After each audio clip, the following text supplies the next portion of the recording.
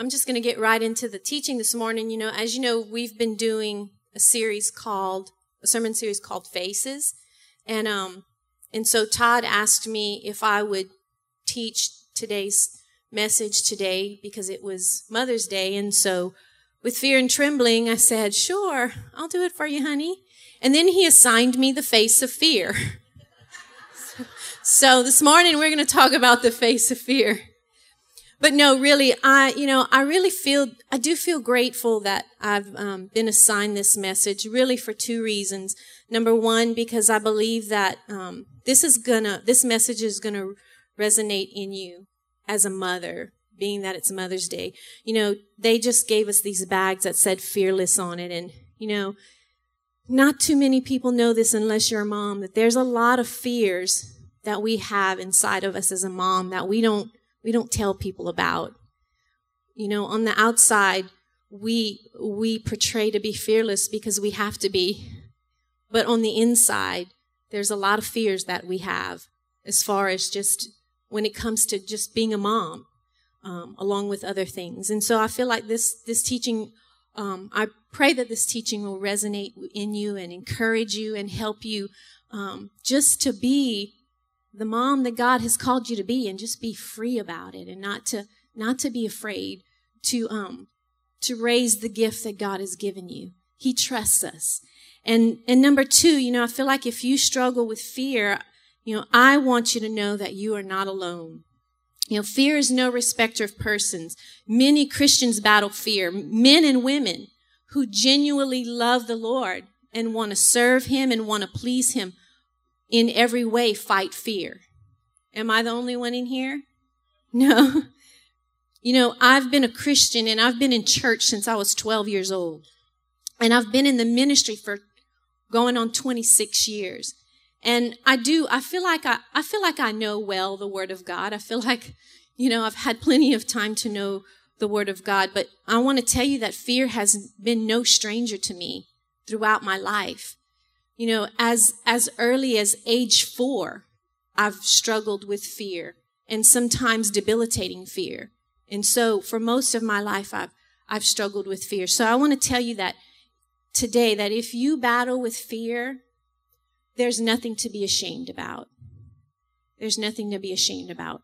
We all battle fear at some point in our life.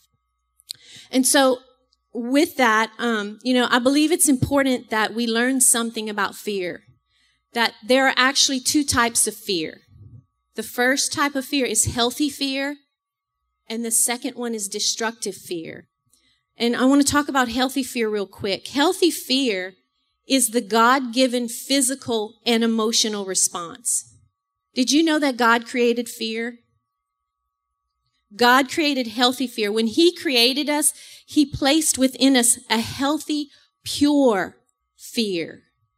If you look at the Bible in Proverbs chapter 1 and verse 7, it says, "The fear of the Lord is the beginning of wisdom, but fools despise wisdom and instruction." And if you look in Proverbs chapter 14, verse 26, it says, "He who fears the Lord has a secure fortress, and for his children it will be a refuge." The fear of the Lord is a fountain of life, turning a man from the snares of death. The word fear here actually means reverence. It means to have a deep respect for something, to regard or treat something with deep respect.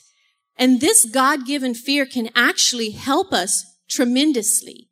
It's so important that we understand healthy fear, because not all fear is bad. For example, healthy fear. You're walking along the road and you see a poisonous snake coming towards you. Are you going to go towards that snake and grab that snake? Some people would. But you know what? You're going to have a respect for that kind of a snake, and you're going to go the other way, right? The fear of the Lord is the beginning of knowledge, and fools despise wisdom. So I'm just going to stop there. Another example. When you get to the edge of a cliff, you have respect for the height of that cliff, right? You're not just going to who cares? I'm going to jump off this cliff and see what happens. You're going to respect that cliff and you're going to back up. That's healthy fear. Another example is the fear of the Lord, the fear of God. You know, the fear of the Lord doesn't mean that I have to be afraid of God if I don't obey him, that I have to be afraid that he's going to punish me.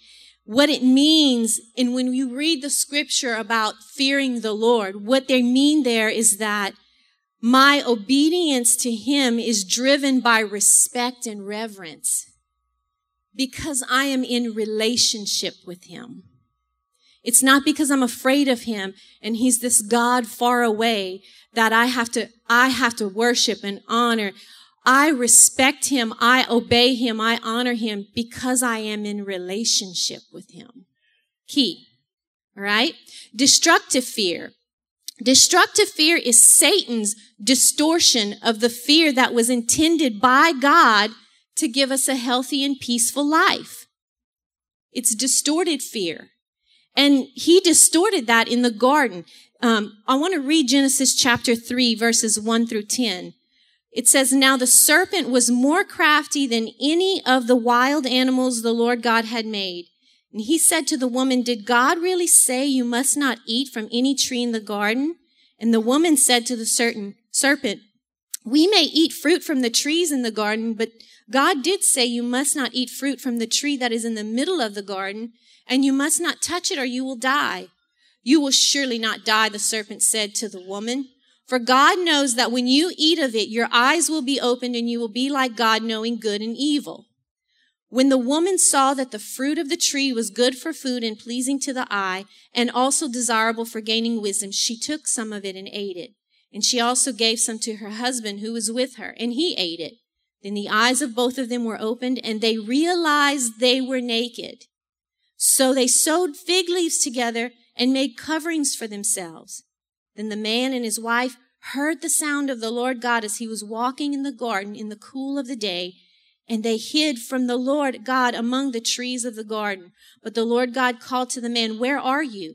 And he answered, 'I heard you in the garden, and I was afraid because I was naked, and so I hid.'" Now, if you look at this word here, this word afraid in verse 10 means frightened. And so you can see here that because Adam and Eve surrendered to temptation and sinned in the garden, that their healthy fear, their reverence for the Lord, they were safe in the garden. They were secure in the garden. They were in relationship with the Lord. They were naked. They were not ashamed. They were free.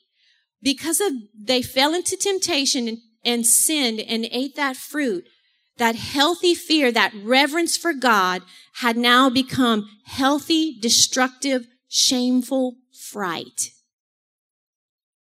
Here's the truth. Satan cannot create. He cannot create. He did not create fear. He can only imitate, distort, or pervert what God has already created. And so today, I'm believing that we're going to go back and take that healthy fear back. What the enemy has stolen, we're going to take it back from him. Amen? That said, God's intention of fear is to give us wisdom, to give us refuge, to give us life, and to draw us to him. Satan's purpose for fear is to bring shame, to bring destruction, death, and to draw us away from God. Most of us know the scripture in John 10:10. It says, "The thief comes only to steal, kill, and destroy." And I want to give you some examples of what destructive fear will do, how it robs us, how it destroys us. The first one is that it robs us from enjoying the life that God intended for us, right? You know, again, that scripture, the latter part of that scripture says, "I come that you might have life and have it abundantly," or have it to the full. Think about that for a minute. You know, when you're bound up in fear, what does fear do to you? Or what does fear cause you to do? See, fear can do two things. It can do things to us and it can cause us to do things that are dysfunctional. And so let's think about that. When you think about fear, you struggle with anxiety? Do you worry? Do you have panic attacks? Are you paranoid? Are you a people pleaser? Are you controlling? Do you struggle with aggressiveness? Or maybe obsessive compulsive behaviors, OCD? Maybe you internalize things or avoid or isolate. Fear can drive you to do all of these things, right? Now, does that sound like an abundant life to you? Doesn't sound like an abundant life to me. Not at all. Sounds like a miserable life, actually. Sounds like a very lonely life, actually. Number two, it'll affect the people around us or even destroy our relationships. That's what fear does. Destructive fear. It'll affect the people around us, and it can even destroy relationships. Going back to Genesis chapter 3 and verse 12, whenever God talked to Adam and Eve about what they did, and he said, okay, what is it that you have done? In verse 12, Adam said, well, the woman you put here with me, she gave me some of the fruit from the tree and I ate it. And so then God said to the woman, what is this you have done? And she said, well, it's the serpent. It's that animal that deceived me and I ate it. And so you can see here how their fear, Adam's fear of God, of what God might do, said, it wasn't me, it was her. I'm going to blame her. It affected their relationship. And again, Eve's like, okay, I ain't got nobody to blame here but the dog. The dog ate my homework kind of thing, So you can see how fear will affect people around us. Here's the thing. Whether we think so or not, our fears do affect others. Our fear puts pressure on others. It puts expectations on others. And it affects our connection with others. Because we're not fighting our fear on our own. They're having to deal with our fear. It affects them. I had the mindset that my fears don't affect anyone but myself. So you go do your thing and you leave me home with my fears and let me do my thing. But the reality is that they were affecting people. They were affecting my closest relationships. For example, with Todd, for years, I had a severe fear of people, of being out in public and being in crowds and interacting with people. And, that really, for a lot of years in ministry, affected my partnership with him in the ministry. There were a lot of events that he went to alone. A lot of weddings, a lot of funerals. And, it's not because I didn't care about people. I was afraid of them. And so it affected our partnership in the ministry. And, again, we just came back from this amazing trip to Israel. For years and years, he's been wanting to go to Israel. And I was just too afraid because I was listening to the news, which we should really just call it the blues, because all they talk about is negative stuff anyway, right? And so for years, I was afraid to go to Israel. And I would say, no, I'll just wait and go to the New Jerusalem, when Jesus comes back. And so, I finally went, and I'm going to tell you right now, turn off the blues, get you an Israel envelope fund, and start saving. You got to go. You got to go. Okay? And for Olivia, it didn't necessarily affect our relationship, but my fears affected her.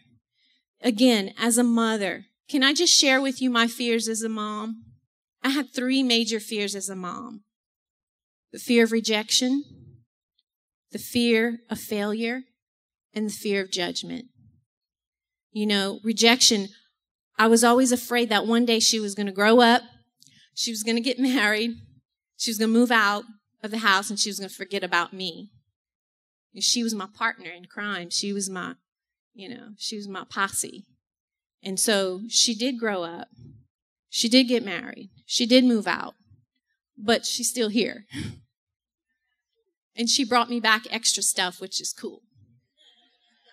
Like a son-in-law and a granddaughter. Fear of failure. I was afraid that I was not going to be a good mom. That I was not going to be able to do the things that I needed to do to take care of her properly and raise her right and, teach her how to have morals and support her the way she needed to. I was afraid that I was going to fail as a mom when it comes to that. Is there anybody else here that has struggled with that. Okay, thank you. And then again, the fear of judgment. This was a biggie. This was a biggie for her because I was afraid that people would judge the way I parented if they would see that she would behave a certain way or say something that maybe I wouldn't say a certain way or do a certain way, that people were going to judge me for my parenting. And so I placed unfair expectations on her to behave a certain way, to perform a certain way, to speak a certain way, to look a certain way so that I could look good. And that wasn't fair to her.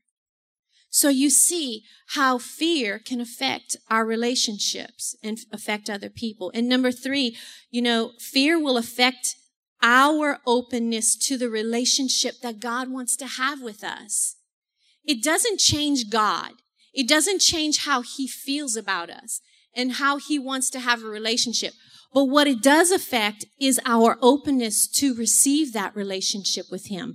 Again, think about Adam and Eve in the garden. It says that when they sinned, it says that they hid, they felt ashamed. They closed themselves off to what God wanted with them, and that was an intimate, loving relationship with them. And Genesis chapter 3, verses 8 through 10 talks about that. It says that the man and his wife heard the sound of the Lord God as he was walking in the garden in the cool of the day, and they hid from the Lord. But the Lord called to them, "Where are you?" And they said, "I heard you in the garden, and I was afraid because I was naked, and so I hid." Again, God didn't change his mind about how he felt about them. He was looking for them. He was calling out to them.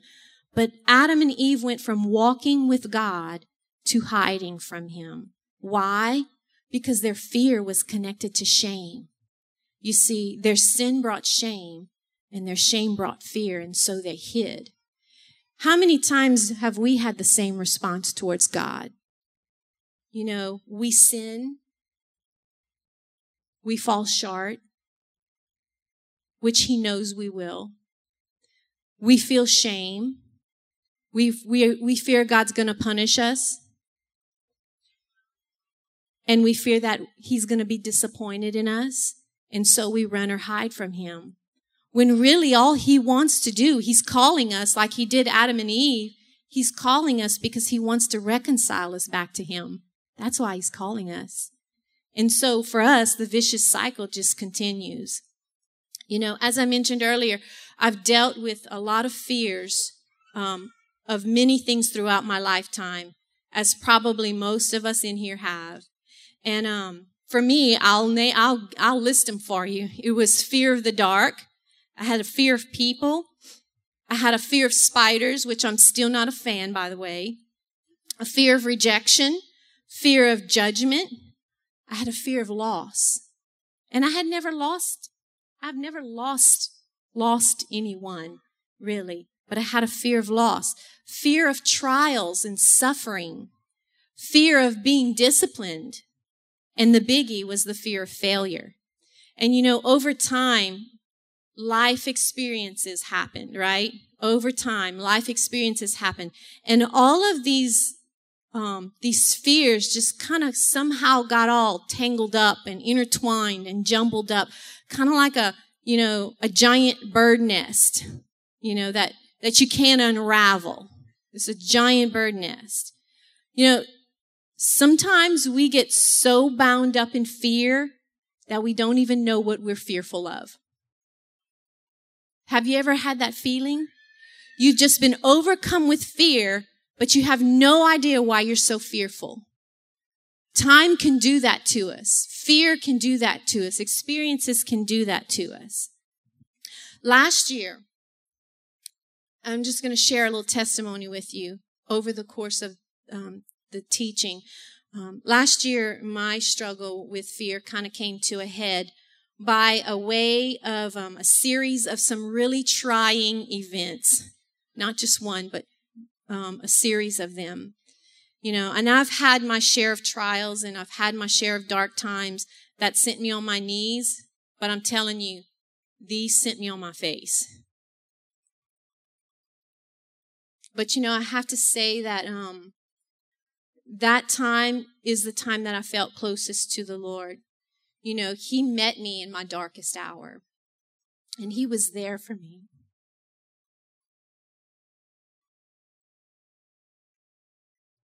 And he was faithful to speak to me and to teach me some things about myself and about others and about him that I'd have never learned otherwise. I'd have just continued in the same old thing. But I can tell you that because of the internal peace that I have consistently felt since then, I really believe that I received a breakthrough in that area of fear.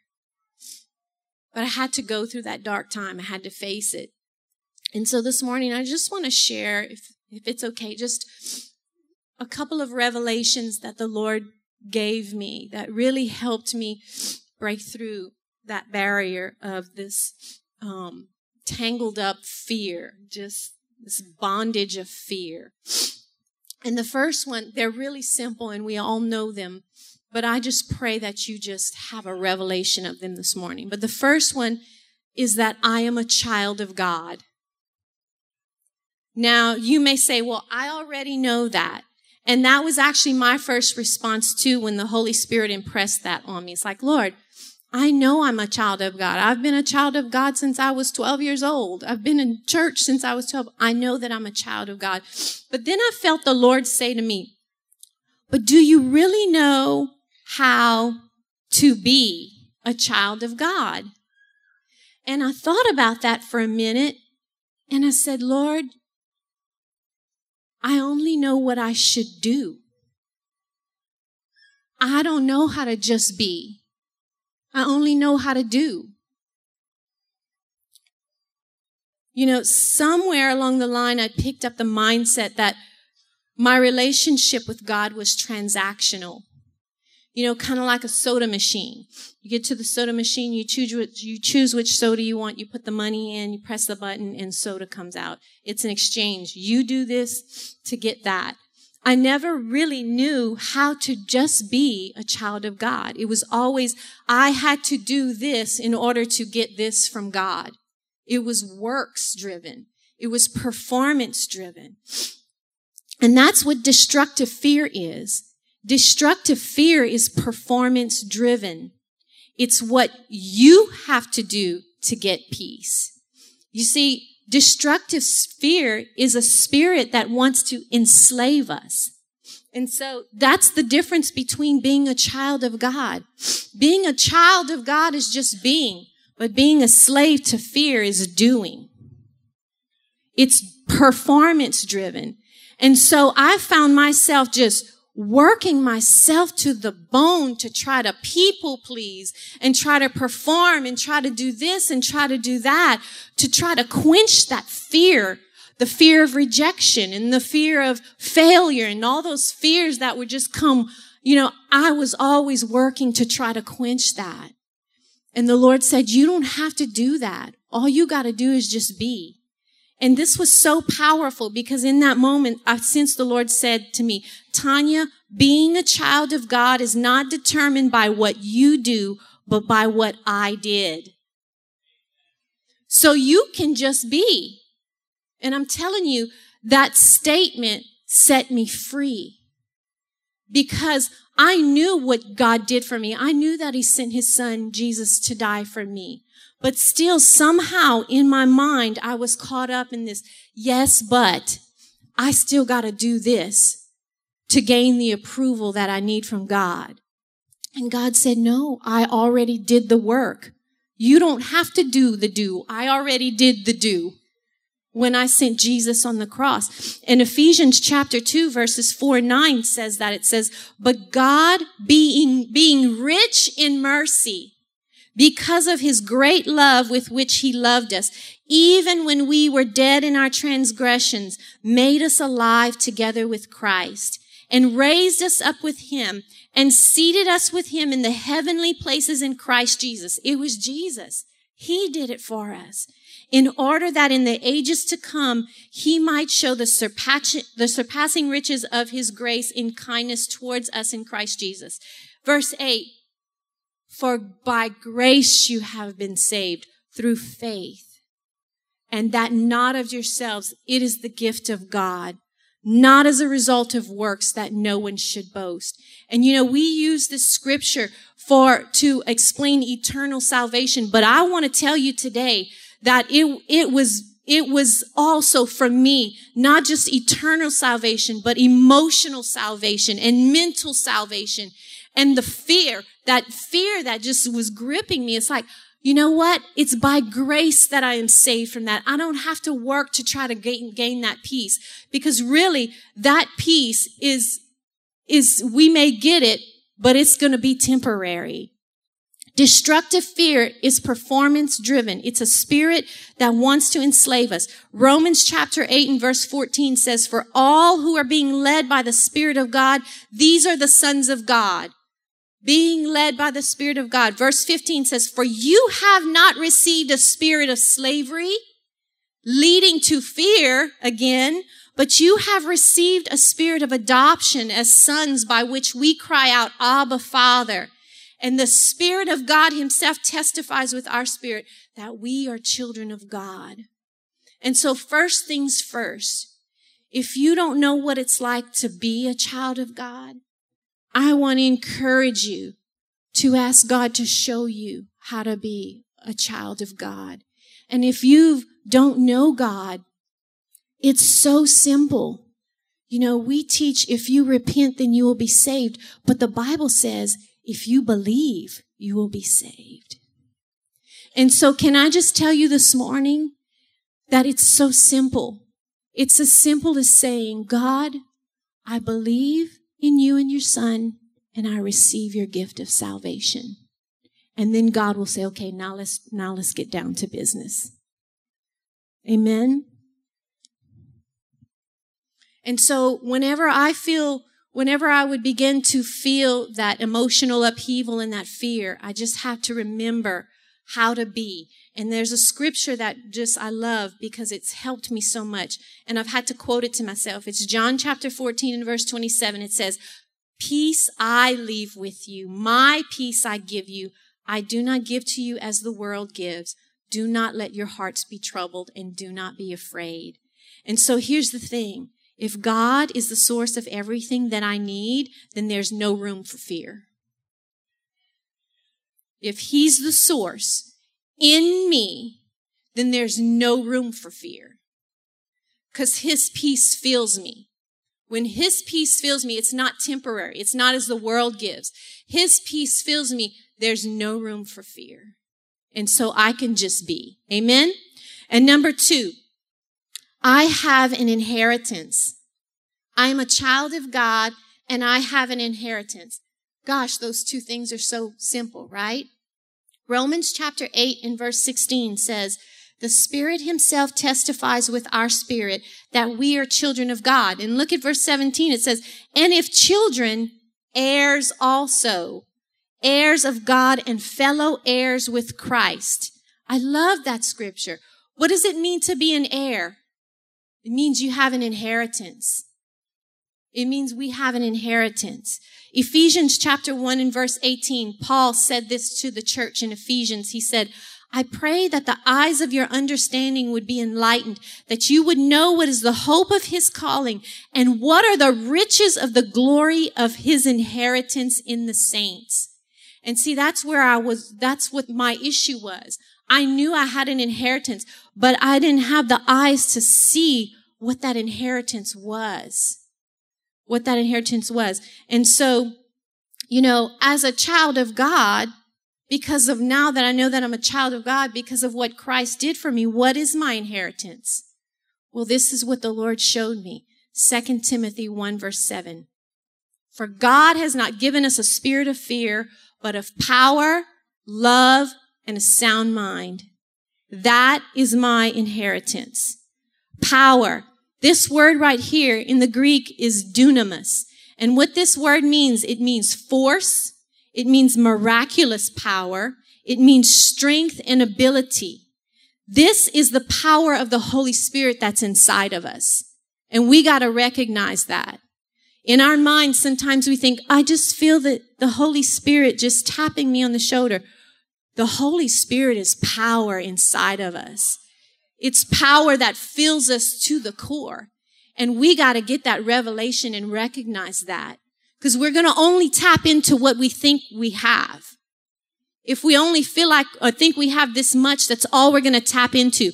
But if we know that we have the fullness, like the scripture says, rivers of living water shall flow out of your belly, that's what you're going to tap into, right? You know what? I got baptized in the Jordan River, and when I came up, I swallowed water because I didn't realize how much water was in that river, but I swallowed water. But we got to get that revelation when we realize how much of the Holy Spirit and how much power is really within us in the Holy Spirit. We will tap into it. We will tap into it. The word love in this scripture means agape. And it doesn't just mean to love. Like when we think of agape, when we think of love, we think I have to love. It's for me to love God. But it also means to be loved. And this is what this word means in this scripture. It's not just to love, but it's to be loved. It's to be loved by God. This is my inheritance, the power of the Holy Spirit and God's love for me. This is my inheritance. It's not something I have to work for or earn. It's given to me. I inherited it when I received Christ. And so it's to be loved by God. And I love this because the scripture, in Deuteronomy chapter 33, there's a few scriptures, that talk about beloved, the beloved of the Lord. It says, let the beloved of the Lord rest secure in him. How do we do that? How do we rest secure in him? Because we are being loved by God. Not because we are loving him, but because he is loving us. So we can rest secure in him. We can rest secure in him. It says, for he shields him all day long, and the one the Lord loves rests between his shoulders. See, we can rest because we're not trying to do. We're just being. And so, you know, the Bible in 1 John chapter 4, it tells us, if you read that scripture at the beginning of the chapter, it says that God is love. And later on in the scripture, it says that perfect love casts out fear. Yeah? And so here's the truth. If perfect love casts out fear, then it must be the experiences with imperfect love that give birth to fear. Yeah? So if this is the case, then why, as a child of a loving God, do we battle with fear? And I'm going to give you the answer. I'm going to give you a little inner healing nugget. Okay? If we have had negative experiences of love, or if love has been defined in unhealthy ways by significant others, what ends up happening is that we take these unhealthy definitions of love and we superimpose them onto God. And then we respond to him in negative ways. See, we are given negative responses and negative examples of love by significant others, whoever that person may be, and we say, well, then this must be love. Well, if the Bible says that God is love, then this must be how God loves. And that is not the case. You know, if we want to be free from fear, we have got to separate those two experiences. You know, we give imperfect love. As much as we think that our love is good, and as much as we think that we can give good love, there's still imperfection in that love. Only God's love is perfect. And just really quickly, I just want to tell you a testimony. When we were in Israel, we did a bunch of things, but one thing we did was we went through this tunnel called Hezekiah's Tunnel. And it was a water tunnel that was dug underneath the, was it the palace or the city of David? It was dug underneath the city of David. And we walked through that tunnel. And for about 20 minutes, we walked through that tunnel. And it was dark. And they had water sometimes about up to here. And sometimes the ceiling came down to about right here. So we had to, and then the walls were probably about, so there were sometimes we had to squeeze through that tunnel. Let me tell you, that was a scary tunnel. But, and not everybody went. But I went. And I was glad to get out of that tunnel. But there was one person in our group that went into that tunnel. And that person, she was really excited about going to Israel. And, as all of us were, we were like looking at places like, we were really had these expectations that something amazing would happen when we would get somewhere, like maybe to the upper room or maybe the Garden of Gethsemane, that something amazing would happen, and so we all had that expectation as well as she did. And so we went to all these places and nothing was happening to her. And so she was like, okay, God. Well, we got into this tunnel. And when we came out the other side, I looked at her and she was crying. And I said, what is going on? And she said, God met me in that tunnel. She said, of all places, the darkest, scariest place in this country. And God met me there. And see, what happened was she had been dealing with severe grief. And she felt like God had just kind of left her and forgotten her. And she was not feeling very loved because she had someone very precious taken away from her. And she said when she was in that tunnel, she said, I had no one to hold on to because the person I loved was the one that I would hold on to. And she said, I felt so alone and so afraid. And she said, all of a sudden I felt God. I heard God tell me, she said, we started singing. We started singing a hymn while we were in there. And she said, I heard that music. And she said, it was so beautiful. And I heard the Lord tell me, you need to worship and you need to trust me. I'm going to take care of you. It's okay. I'm going to take care of you. And for the first time in a very long time, she had an experience with the perfect love of God. And she came out of that tunnel. And let me tell you, she was different. She was different. And so again, that's just an example of experiencing to be loved. She wasn't expecting it. She wasn't expecting it. It just came. And number 3, a sound mind. A sound mind. This means self-control. Fear can kind of make you feel a little cray-cray, right? In the mind, in the head, like there's torment up in there. But you know why we struggle in our mind? Because fear is dependent on the peace around you rather than the peace inside you. And so we can't have a sound mind, right? When I was in that tunnel, my peace was determined by the depth of the water, the height of the ceiling, and the width of the walls. And there was a few times that I kind of panicked there. I lost my peace. But that's what fear does. Fear makes you dependent on your surroundings to give you peace. But a sound mind, the inheritance of a sound mind is dependent on what's inside of you. And that's the power of the Holy Spirit. In Philippians chapter 4, verse 6, it says, don't be anxious about anything, but in everything, by prayer and petition with thanksgiving, present your requests to God. And the peace of God, which transcends all understanding, will guard your hearts and minds in Christ Jesus. Finally, brothers, whatever is true, noble, right, pure, lovely, and admirable, if anything is excellent or praiseworthy, think about such things. And I love this. The peace of God will guard your heart and your mind. And so these 3 things are our inheritance.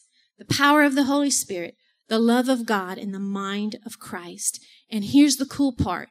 They're given freely. We don't have to work for them. We don't have to earn them.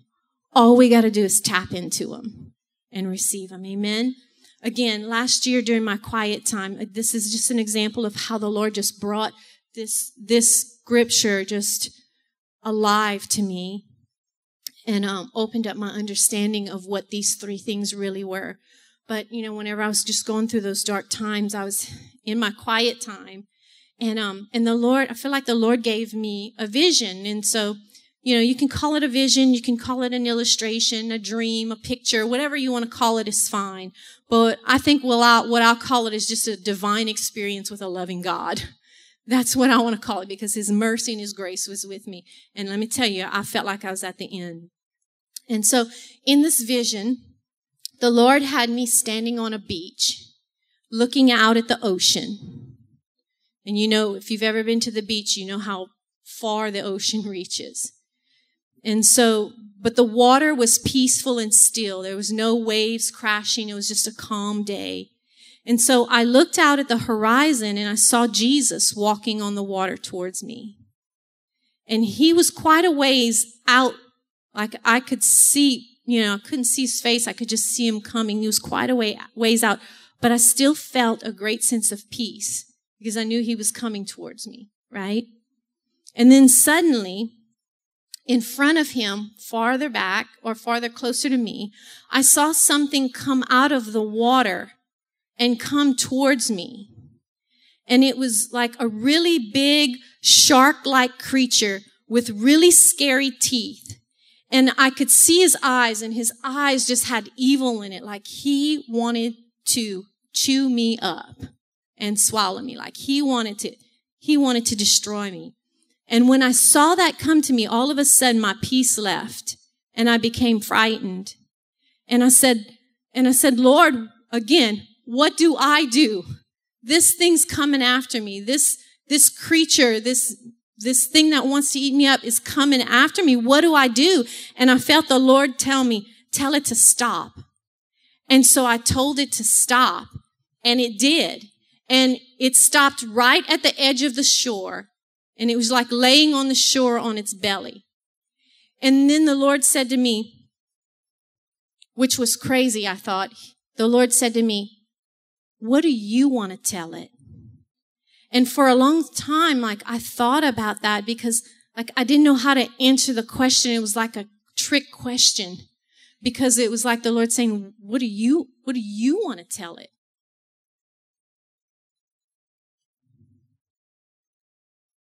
And it was just really strange because something just, I don't know that I felt something or heard something, but just something just came out of me that I didn't realize that was even in me. And I said, Lord, I can tell it whatever I want to tell it.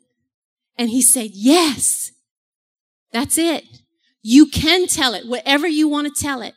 And so I said, I looked at that fish and I said, I want you to die. And that thing flopped over on its side and it died. And I looked back out at the shore at the ocean to try to find Jesus again, but he wasn't there. And what happened was crazy. He was standing right next to me. He wasn't out there anymore. See, I was so focused on this thing that I didn't realize that he had met me right in that dark time, and he was with me the whole time. And so he put his arm around me, and he led me away from the shark. And at that moment, I felt peace. And at first, as I was just thinking about that vision that the Lord gave me, I thought maybe the shark represented all the trials that had been going through last year, all these dark times. But then I realized that shark represented fear. It represented fear. And so this experience, I'm telling you, it made me realize that, I have the power and authority of the Holy Spirit inside of me to speak to that fear. As a child of God, I can tell that fear whatever I want to because of the authority and the power within me. And my mind can be at peace because I know that God loves me. He was right beside me the whole time. I was able to tap into my inheritance. Do you see how those three things I was able to tap into my inheritance? And I'm telling you, something broke off of me that day. Something broke off of me that day. And so, we're going to end in a few minutes, but I just want to, can I pray with you? Would that be okay? If you don't mind, could you just close your eyes? And I want to pray with you.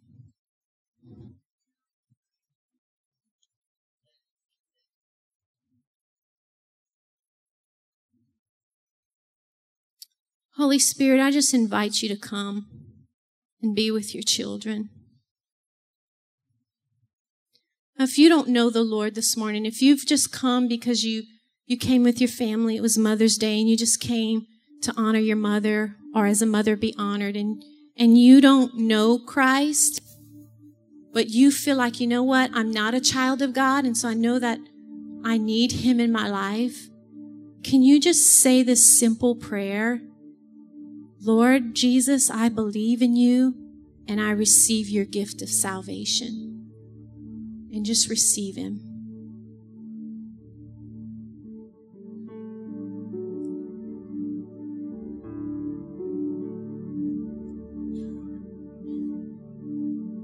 And now I just want to ask you to just ask the Holy Spirit to give you a picture of Jesus standing with you right now. And if you can't get a picture of him, just ask him to sense his presence near you. And take a deep breath. Take in a deep breath and breathe out.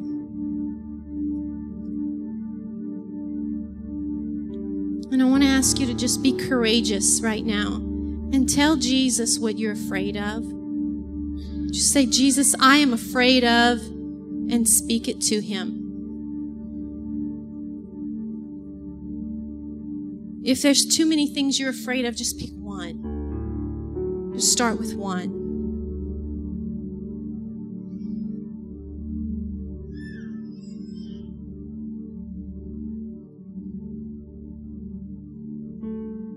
And now I want you to listen to him. What is he saying to you about the fear?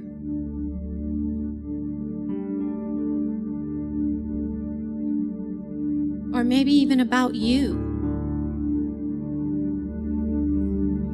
Is he speaking to you about your inheritance? And when he speaks to you, I want to invite you to respond to him. Just say, thank you, Lord. Or yes, Lord. Respond to his love. And